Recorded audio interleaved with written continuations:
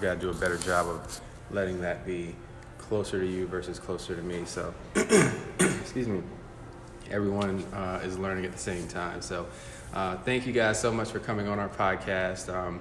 Super excited to get to know a little bit more about your story. For everyone that doesn't know, can you maybe just walk us through the Hague School? Tell us what you guys, are all about. Tell us about what your vision is, everything. Well, thanks, Hamilton.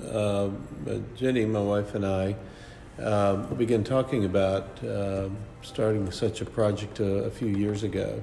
I had been teaching at Old Dominion since the late 90s. I teach in the English department as an adjunct professor. And, also I've raised a couple of kids and have a couple of more that are about to start school, going through school. And I've just noticed how education, how technology has changed tremendously, but education and how we deliver it, if anything, has gone in the other direction. And so I started as one of my research projects how to address best in the classroom, my classroom at the time at ODU, how kids learn. And to my humility, it was when I spoke less and when they spoke more. And so we thought, how do we engage that? How do we get kids to be more engaged in their own learning? Because they really do listen to each other. And in today's technological world where they may be sitting 5 feet away from each other, texting back and forth, or having video calls with their best friend in Colorado or wherever, all at the same time, there needs to be a concomitant transition in education in that way. And it's really what I found was at Phillips Exeter Academy up in New Hampshire, which is always ranked as one of the top high schools in the world. They've been doing for 100 years. It's called the conference method of instruction. And in the conference method of instruction, all students sit at a table, a single table. There are no rows of desks. So if anybody comes to our school and looks for desks, they wouldn't find one. What they would find are very large tables where class sizes of 10, 12, even a little more can sit. And that leads to the second thing that's different about our school, particularly in this area, is that the teachers, we call them preceptors because really what they are is facilitators of discussion. Our curriculum is based on the International Baccalaureate curriculum, so we are a college preparatory school with a world focus, and we want our kids to have a world view, but we want them to discuss and develop their view with a challenging curriculum around the table. That's sort of the conceptual part. The practical part is as I walked my small daughters to elementary school at the Williams School. We live over by the Chrysler Museum, and the Williams School is a few blocks away. I began talking to their headmaster back then. It was Mr. Mike Spencer.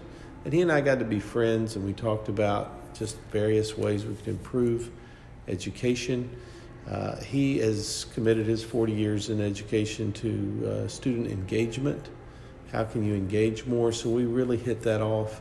And he came on board the day after he retired from Williams. He helped us as a sort of an interim head of school to get started. And since then, many other educators, including Steve Jones, former superintendent of schools for the city of Norfolk, Amy Laura Badaya, who's worked in the Norfolk Public School System. And if I start listing, I'll get to 10 real fast, and I'm sure I'll leave some other folks out. No, that's fantastic. It's what we found as the Harkness method, the conference method on which our school's based, is probably used by half of the top 25 high schools in the world.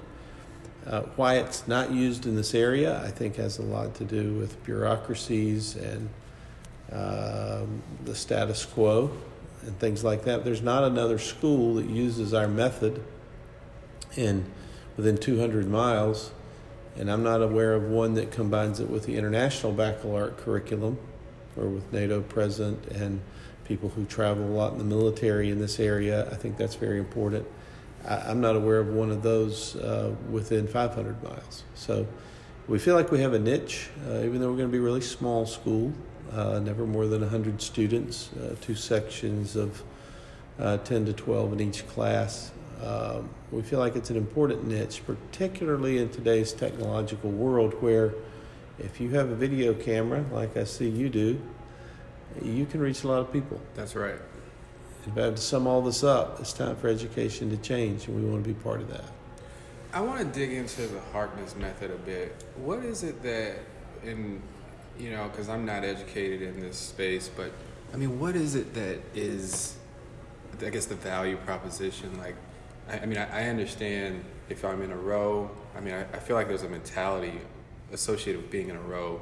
But if I'm at a table and I'm in a community and I feel like there's a certain there's an information flow, I feel like I could see where that, personally, I could see where that brings out innovation, creativity, math, anything really. What are your thoughts on, maybe what makes that method so successful, and, maybe expand on that a bit? Well, we did a number of studies, and we've looked at some articles that really tout the value of this method of learning. Specifically, it increases the problem-solving skills, communication skills, critical thinking skills, which is so important to this generation. Paul and I also have a legal background and have done a lot of corporate training work, and we'll go to big companies with managers who complain about younger generations' lack of motivation, lack of communication, lack of problem-solving skills, all of these things. So this method really connected with me from a business perspective of being able to really get to these kids sooner to equip them with these skills that could differentiate them from their peers. But in practicality of seeing it every day as we're doing now at the school, I'm very excited because it not only does the things we just talked about, but it also increases the confidence. So we have kids that are communicating, making eye contact, from the generation that stares at their phone. They are very confident in their expression, and they feel it's a safe place to share their ideas. And they don't have to get it perfect every time, but they have a group of peers that want to have this type of dialogue with them. And that's been really rewarding to see as they find their voices, and it's not just rogue opinions at the table, but they're learning to really substantiate their ideas with the text, with ideas from prior classes, and have very intelligent conversations. Love that. So one thing I would add to that is just to read from our website, which if someone really wants to answer that question, they can find it there. That's it's right. thehagueschool.org. Awesome. It's not hard to find. Don't confuse it with the Hague painters back in the 1800s. But other than that, we're the one in Norfolk, and we're the one about education. But more powerful than anything Jenny or I could say is what, say, our parents and students say. So I'm just going to read one. One of the parents wrote to us and said, "The Hague School has proven itself to be a breath of fresh air educationally for my son. The Harkness method ensures that each student has an opportunity to fully engage in class discussion and be valued for his or her respective point of view. In an environment where his ideas are valued and no child is overlooked, he's learning to think critically, substantiate his opinions with supporting facts. We believe this method of teaching will give him the skill set needed to be an effective global leader and fully blossom in preparation for college." One thing that a lot of folks say is, at the table, nobody can hide. And you can almost hear that as a negative, but it's really a positive, because the kids say that, hey, there's no sleeping, there's no talk, there's no reading your phone, there's no putting your head in your laptop. You want to hear what your students say, what your fellow students say, and you want them to contribute to your ideas. As I said earlier, the thing that excites me about this is once I figured out when I stop talking, they start learning, this was an obvious choice. Here's what a couple of the students say, if I can read a few of those. Please. I've improved in being more mentally present in my classes. I'm engaged and actively listening. Since this is happening, I'm improving in the classes I've always had trouble with. And now I feel more confident participating in most of my classes. I'm contributing by asking questions, challenging, and giving my perspective while taking information from the text. I now know the subjects more, and I'm always eager to start our class discussions. Because every course, whether it's math, history, English, science, are discussion-based. You may take a math problem and discuss it. You may take an issue in environmental science, which is how we got to meet. Yes. Because the first theme of our 9 weeks was plastic pollution. But you're going to discuss it and think it through. Maybe later in our conversation we'll get to some of those ideas, because our kids want to clean up the Hague, by the way. I believe that. So it's just right outside. But I want to read one for a couple more from the students, because if I was a listener and I was interested in our school, I'd want to know what the kids say. And so I'll read a couple more. I found a way to bond with my fellow classmates in ways that I didn't at my old schools. It's almost like we're family. There aren't any cliques. We help each other, and I like that a lot. Each of us has our own abilities. My classmates have helped me learn a lot of new concepts, and I have the ability to help them as well. Every kid's good at something, and some are good at lots. But no kid is perfect. And what we found is that when kids talk to each other and help each other, and we have a very specific, we borrowed it with permission from Phillips Exeter Academy, way of conducting discussions. So there's always room for someone, whether they have a quiet voice or they stutter or they need a little bit of time to think. I don't have to say anything if I'm leading that class. The kids make sure that every voice is heard. They know that that's there. One other kid said, and I thought this was important, because this is a kid that might have been marginalized in a traditional school, if you will. His comment was, I feel like I can really say what I want without thinking that I'm going to be judged.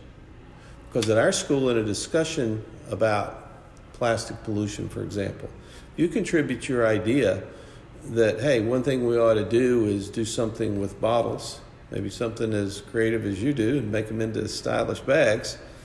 No idea is a bad idea. And so you gain points, and you get a better grade if you can take that idea, your classmates, and build on it. And so that allows kids not to feel judged in a negative way. And I'll shut up because I tend to get so excited about this project. Great. This is what this is for. Please, this is wonderful. But, as an educator, as a professional, my biggest regret is that my oldest kids didn't get to go to a school like this, and that there's not one anywhere nearby. This is how school ought to be. And you may say, well, why aren't all schools this way? Well, I guess for a long time people thought the world was flat. And there are power structures that say you can't change that. I'm not quite making that rigid a comparison, but I am saying that we thought a long time about being a charter school, because this is an open school. It's not an elitist school. We admit kids that are at or above grade level. We are very proactive with diversity. Our first class is 70% minorities, 60% female. We think that we follow the studies that say a diverse group is a better group for learning. I don't know, Jenny can probably tell you as well, one of the best quotes that I've heard from a student to me personally was a woman who, from a young lady who probably would have been the head cheerleader at any of the big high schools, super popular, the person everybody would look up to and want to emulate. And she looked around the room and she said, Mr. Warren, I don't think I would know any of these people or have met them if I'd have gone to another place. But I'm really glad I did. And now they're my best friends. And, to me that was just very heartwarming, really. For sure. To see that kids connect to it. Because we can have all the great theories in the world, but if the kids don't like it, it doesn't work. Totally. I'm really fascinated in the the startup story of this because I know how challenging it is to start a company or to start an organization. You touched on it in the beginning. People were kind of at the center of this.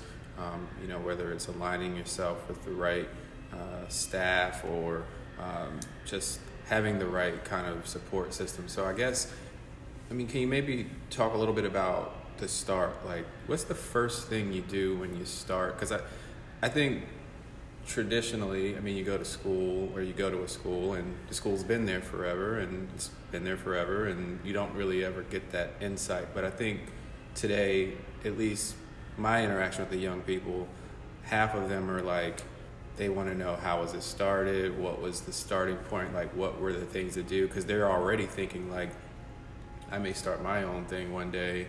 So maybe if you could share, like, how did you start? What were like some of the first things you did in the first week or the first month or the first year? Like, what did you do? Well, we spent a lot of time clarifying the vision and starting to establish the brand of it and what were the core tenets of the school.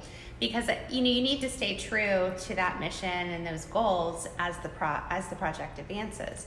And in our project, it went very quickly.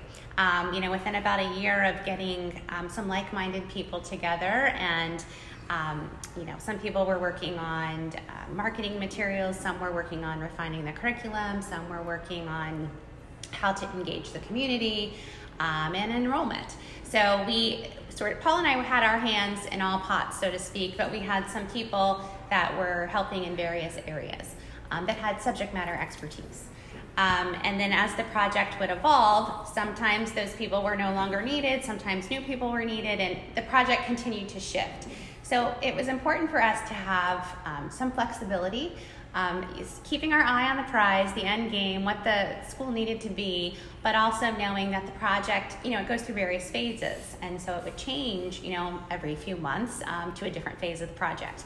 So being able to keep your footing and be able to, bring in new people, change different approaches, tweak things so that they're working optimally, that was all very important.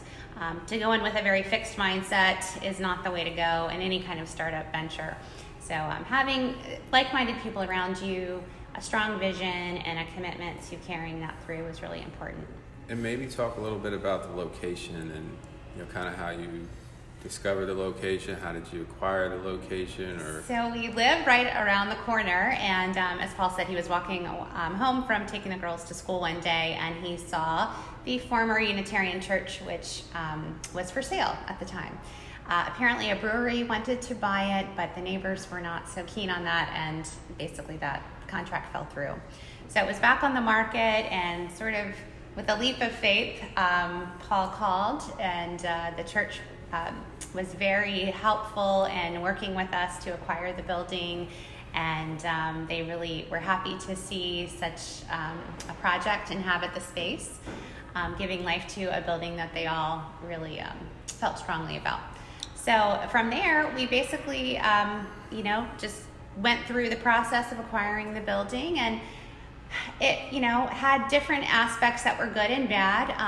The building is beautiful, but it is older, and there were different things that we still need to renovate. We've renovated a lot, but that's a work in progress.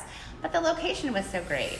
And one of the tenets of the school was to really make it an extension of the community, to bring in people from the community. I was particularly interested in the business aspect of this. Most of our work from our legal backgrounds has occurred at these oval tables, and we wanted kids to learn how to have confidence and express their ideas at these tables. But we also wanted to bring people from the community in and give them snapshots of people in different professions, building up leadership qualities and entrepreneurship ideas. So we really were able to maximize our location by making the city of Norfolk an extension of our campus. And they have PE at the Blocker Y, which is beautiful. We have previews to the exhibits at the Chrysler before the public does. We have gone to Nauticus and emptied the seed bins and learned more about our plastic pollution studies. And I could go on, but there's so many resources right within walking distance of the school. So we really are happy to have that location. How do you think about getting the word out, marketing, I think half of the battle a lot of time is like getting more people to know about your candy business, or financial services business, legal business, school bag. What do you all? How are you approaching kind of general marketing? Just getting the word out. Well, you can tell that you probably think of me as a talkative person in this podcast, but in real life, sometimes it's hard to get me to return a phone call or to talk to people. So marketing is, I start with praying about it because that's not something I'm good at. But I can sure tell you, and one reason I wanted to be here is what we need. We need people who believe in education, who want to make a difference in how kids learn. We need people who want to look back 10, 20, 30, 40, 50 years from now and say they were a part of something that transformed for the better, positively, exponentially, how kids learn in the Hampton Roads area. Every single person I've talked to that has come into our school has gotten excited. And I would like for some of them to really take a look at whether it's year end or year beginning like now, at how they can support this venture. Because I tell you, they tell you when you read, should you start a school? The short answer is no. It's too hard. And I am in awe of what you have done with your product. Thank you. And I am in awe of your marketing genius and your design genius. And, but I feel like if a bag costs $50 or $100, I could make that decision. And to then jump ahead to where we are to convince a parent to take something that, it's used by leading schools, the conference method, to go to a new school, right? They have the right curriculum, but it's their first class, and make a $15,000 commitment. Wow, that takes more than a leap of faith for some people. But we've been so excited. We have quite an array of students, and everything from a submarine captain who gave us a tour of a 5-day-old nuclear submarine to people who work in education. The people in education get it. This is how kids learn. This is how they should learn. But I'm hoping that this podcast connects with someone who will send me an email or pick up the phone and say, hey, how can I support your vision?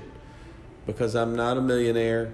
I don't have access to funds like you're supposed to when you start a school. I put everything I had into acquiring the building, investing in the teachers, which has been great. They're all master level teachers, some with PhDs. And now it's time for somebody to call us.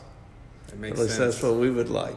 That sounds like you have the product, and I mean, it's such a thing that it's remarkable, and because it's remarkable, you're getting the word out. People are finding you, so that's one of the purest forms of marketing. It seems like from my experience. And you asked about the location. I mean, anybody who goes on Google and looks at our building, I mean, it's beautiful. I mean, we have 2 towers. So we have art class in the tower, music class in another tower. We have an art room in the commons area and a big auditorium. It's beautiful. But it's probably the most visible area, if you will, in Norfolk, because from the Brambleton Street Bridge, you're looking over the water, over the footbridge, and you see our building. And it's right beside the Chrysler Museum. Town Bank put a beautiful symbol in celebrating its contributions to the Chrysler. We got room in our yard for something like that. There you go. And, because what we're selling is education and the future for this community. Because, and I'll try to say it this way, because this is really the theme.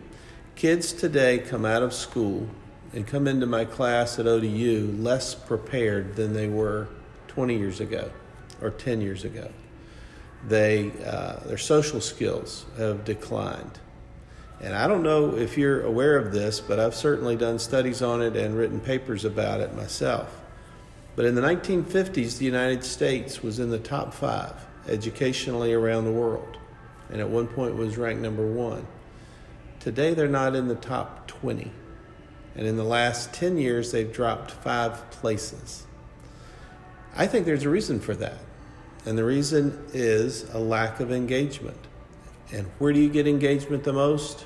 Between students around a table. That's state of the art.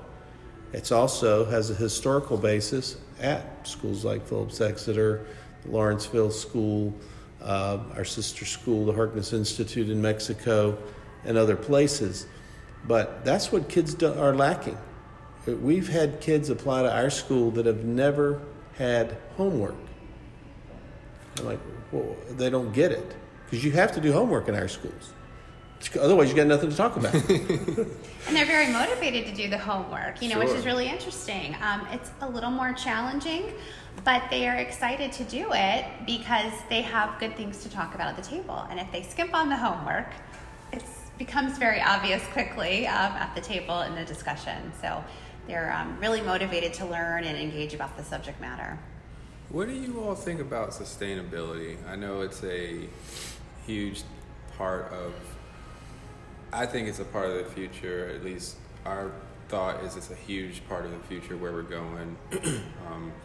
Obviously, we're in the kind of bag and accessory industry, and there's a lot of kind of virgin materials that get used. It's not like a ton of recycled materials that get used.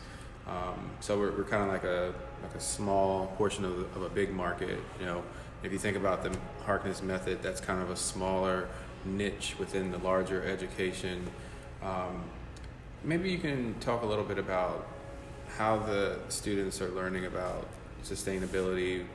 What are their reactions to learning about it, and kind of just any broad strokes like case studies or anything that you have around sustainability really being a part of a curriculum early in a young person's life versus like something they learn like later in life.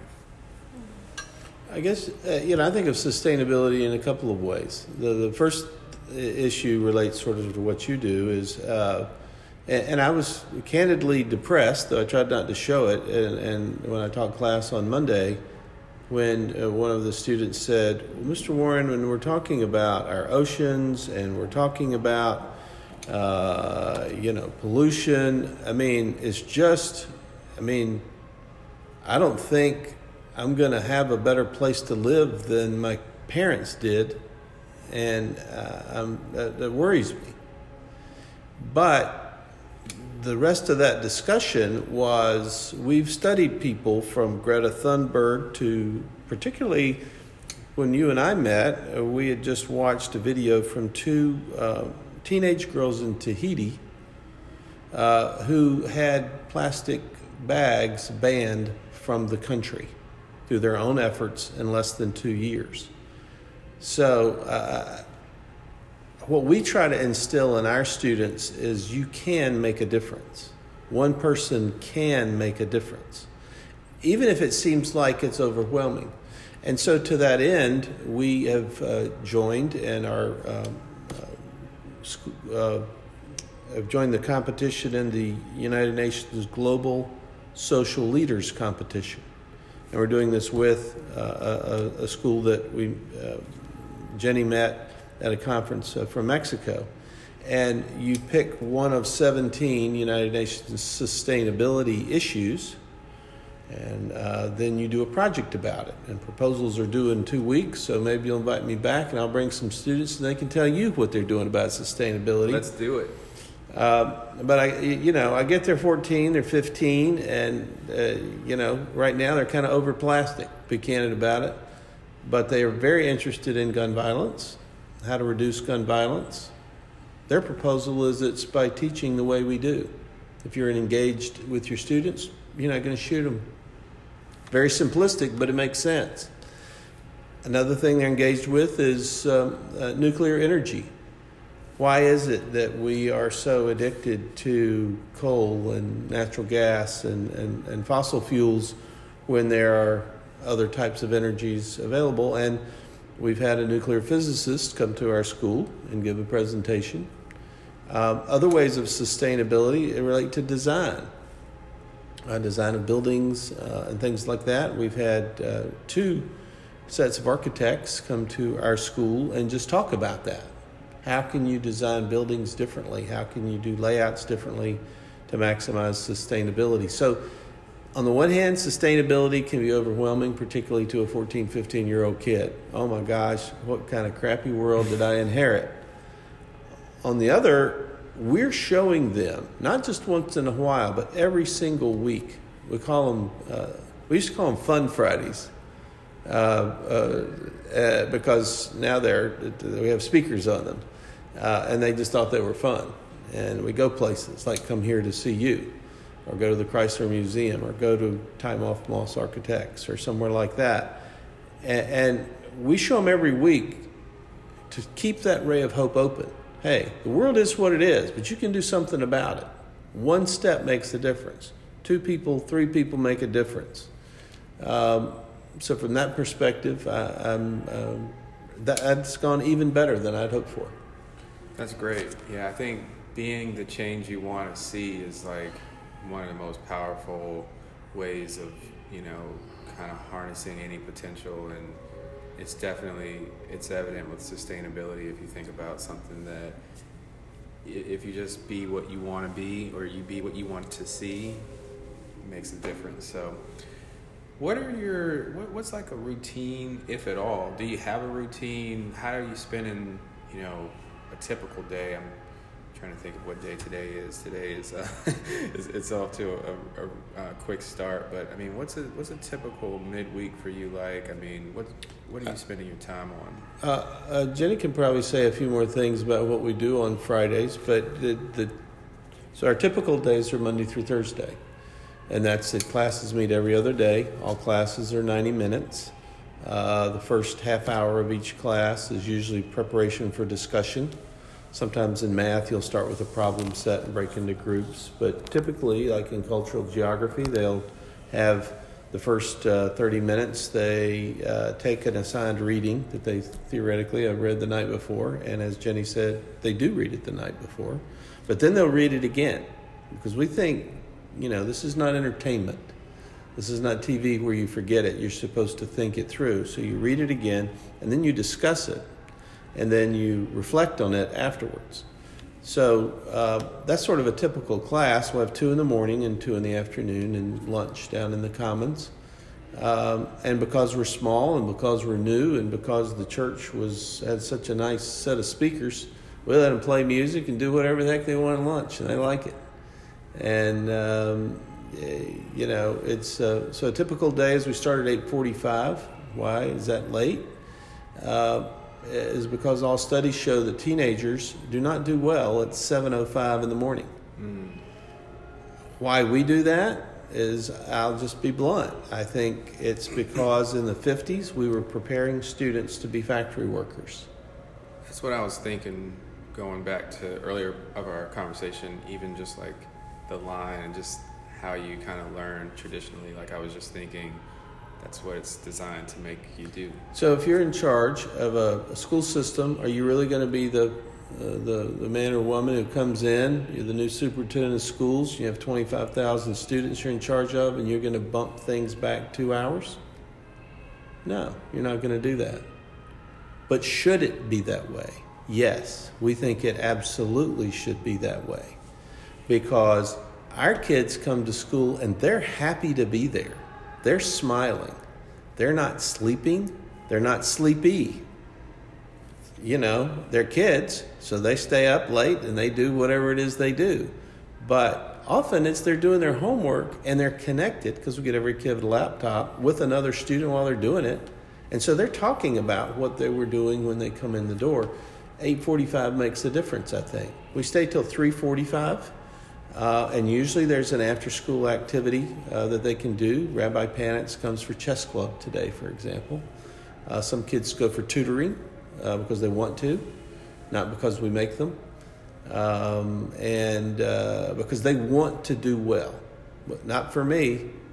I used to think I was a great teacher, but I found out they want to perform in front of and with their fellow students. They want to feel like they're a part. And we believe that goes back to that ray of hope. If you can get kids to be engaged, then they are at the right age to believe they can make a difference, and I firmly believe they can. And Paul, what would you say to parents or potential parents of students? How would you position, this opportunity? Because it's really clear to me, and I see it. How do you how do those conversations go, or what would you tell them?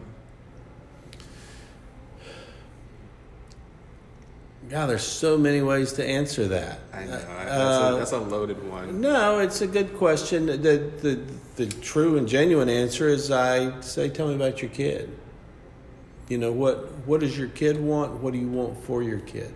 We're a college preparatory school, so we anticipate that every kid wants to have additional education when they graduate. That's why we have the International Baccalaureate curriculum. That's broader and deeper than the advanced placement or the AP tests and that sort of thing. AP is a results-based kind of thing. You can take the test and do well and then forget it. In the International Baccalaureate curriculum, you take it, you write about it, you present on it, you develop it, and it's graded in Switzerland.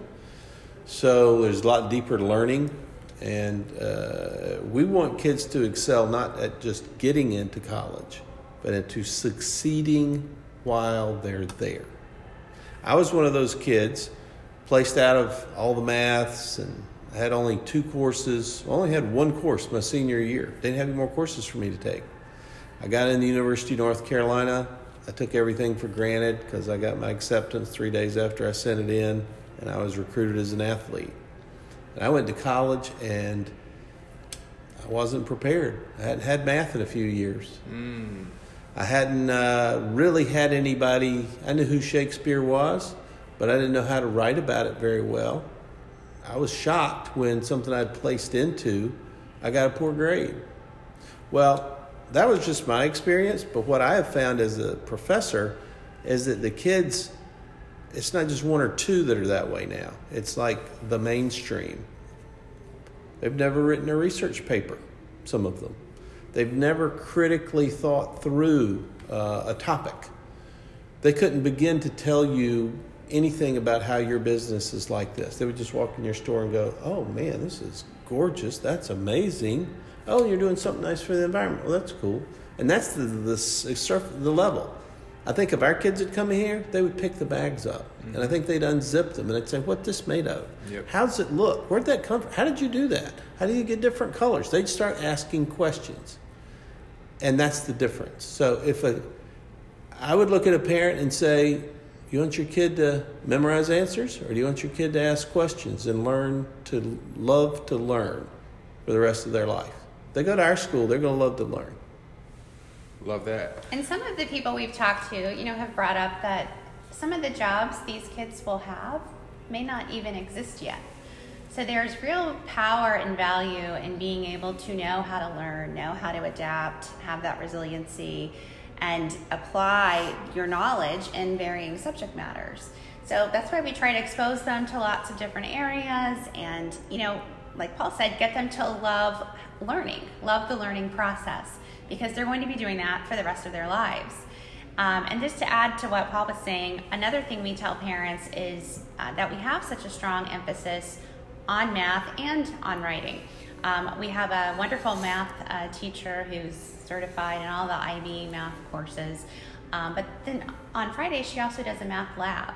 So they're actually out measuring things, the slope of different aspects of the building and going outside and doing varying things. So they're really applying that knowledge, and they're smiling and have fun. I mean, I take a picture, you never know it was a traditional math class.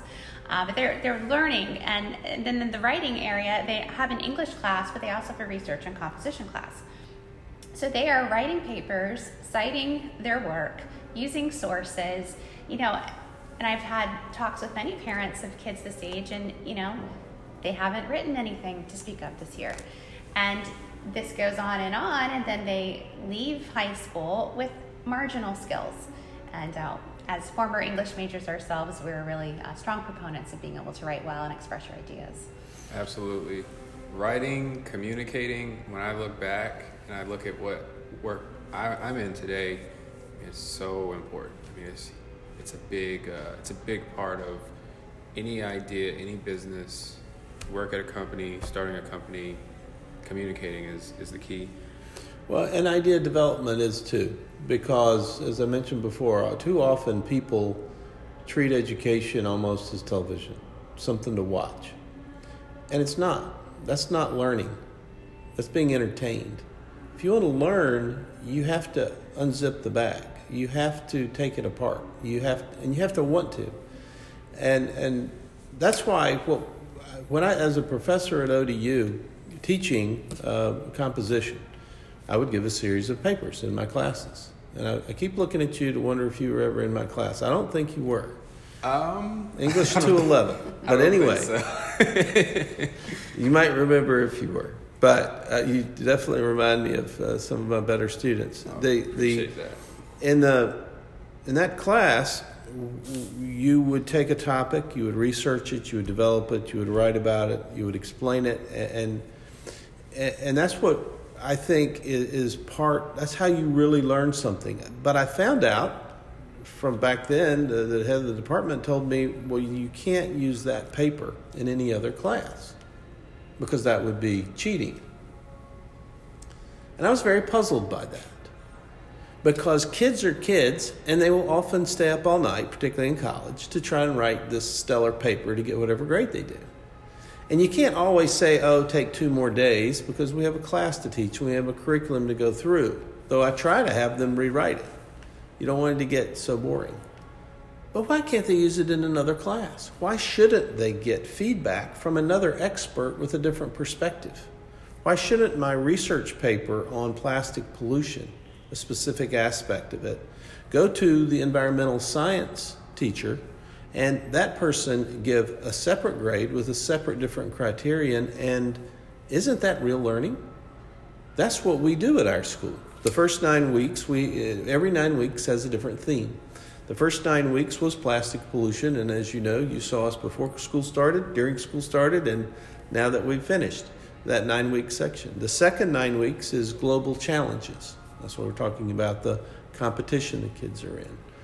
The third 9 weeks is going to be nutrition, because that's just an area so few schools truly help kids know what they do every day to their bodies. And then it will go on from there. So that's the third element of our school. The first is the conference method of instruction. The second is the International Baccalaureate curriculum. And the third is an interdisciplinary approach, where you take your paper in my class and you go hand it to somebody who is an environmental scientist or is someone who teaches cultural geography or something like that. And then you really get to see how your ideas could and should take shape. And beyond the papers, it's that cross-curricular approach even in the teaching, because there can be a lot of overlap, whether it's art and history or science and English.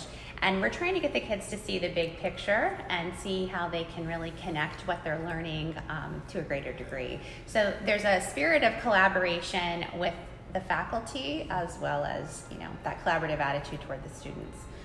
I had one kid ask me, he said, Mr. Warren, this is about 3 or 4 weeks in, why are we taking theater? We don't really want theater. I said, let me ask you a question. I won't mention his name. Does it help you express your ideas better to learn to speak clearly on a stage with a script? He said, well, yeah. And I said, do we do that at our school? And he said, yeah, every day, all day. I said, that's why we take theater. Plus, you might learn something that you might like. That's right. I think that's so we try to connect them with everything. So, like, if we don't have theater, we'll have debate. If we don't have debate, we'll have, some other form of speaking that goes along with that. So that's what we mean by the interdisciplinary thing. Now, the topic of the debate might be exactly what you just studied. They were reading Lord of the Flies in English literature. So if there's a debate, it's going to be between two of the kids that are there in the book that they read. We want them to use, and we want them to go back and talk to that literature teacher about what it was that they should be debating about. And so we've had some really fun times. What are you most excited about for the new year? Do you have any goals or any objectives for the new year that you're just excited to tackle? Well, one of the things on the more immediate horizon is we've established a relationship with the Harkness Institute in Mexico, who teaches the same way we do. And so they are sending, I think, 5 to 6 students over next month for a couple of weeks. They're ironically studying U.S. history and thought the location of our school would be so interesting. They can go to Williamsburg, Jamestown, see other things that they're studying, and be able to be in our classroom and meet some of the kids that are learning in a similar way. So that's really exciting. The kids are eager to meet some peers from another country, and they're studying Spanish as well. So those types of opportunities, I think, are exciting. But on a bigger plan, we are trying to get some more students enrolled. We have room to add to this existing class, which are rising 10th graders, and we're trying to get a new group of rising 9th graders. So we're very excited as the project continues to evolve and unfold. The parents love it, the students love it, the teachers love it. So it's really just a matter of getting the word out. And we have a website, we're on social media, we're making some connections within the community. But it's very exciting just to watch it unfold and see how well the kids are doing. That's what excites me the most. We have young women who were so shy they could hardly speak the first week of school, and now they have found their voice. They challenge ideas. They speak with clarity and confidence. And I plan to offer a women's studies elective at some point, probably next year. And I'm really passionate about building confidence, particularly in young women. Very nice. Where can listeners get in touch with you? Where can they find out more information? Where's your, if you want to plug your location, your contact details, feel free. Yeah, we have a website, thehagueschool.org, and our contact information is on there. We're located right next to the Chrysler Museum in downtown Norfolk on Yarmouth Street. We also have a presence on Facebook and Instagram and Twitter. So Facebook and Instagram particularly are sort of showing the things that we've been doing thus far, which we have some interesting posts that show a lot of the activities and experiential learning the kids have been doing. So we'd love to hear from any potential parents or students. We have some open houses. One, in fact, is this Sunday. We have an information session where prospective students and parents can come and hear more about the school. Sunday at 1:30, and I believe the next one is February 2nd, also a Sunday at 1:30. And of course, people can contact us to schedule a time to tour the facility, or even more interesting is to have the student shadow.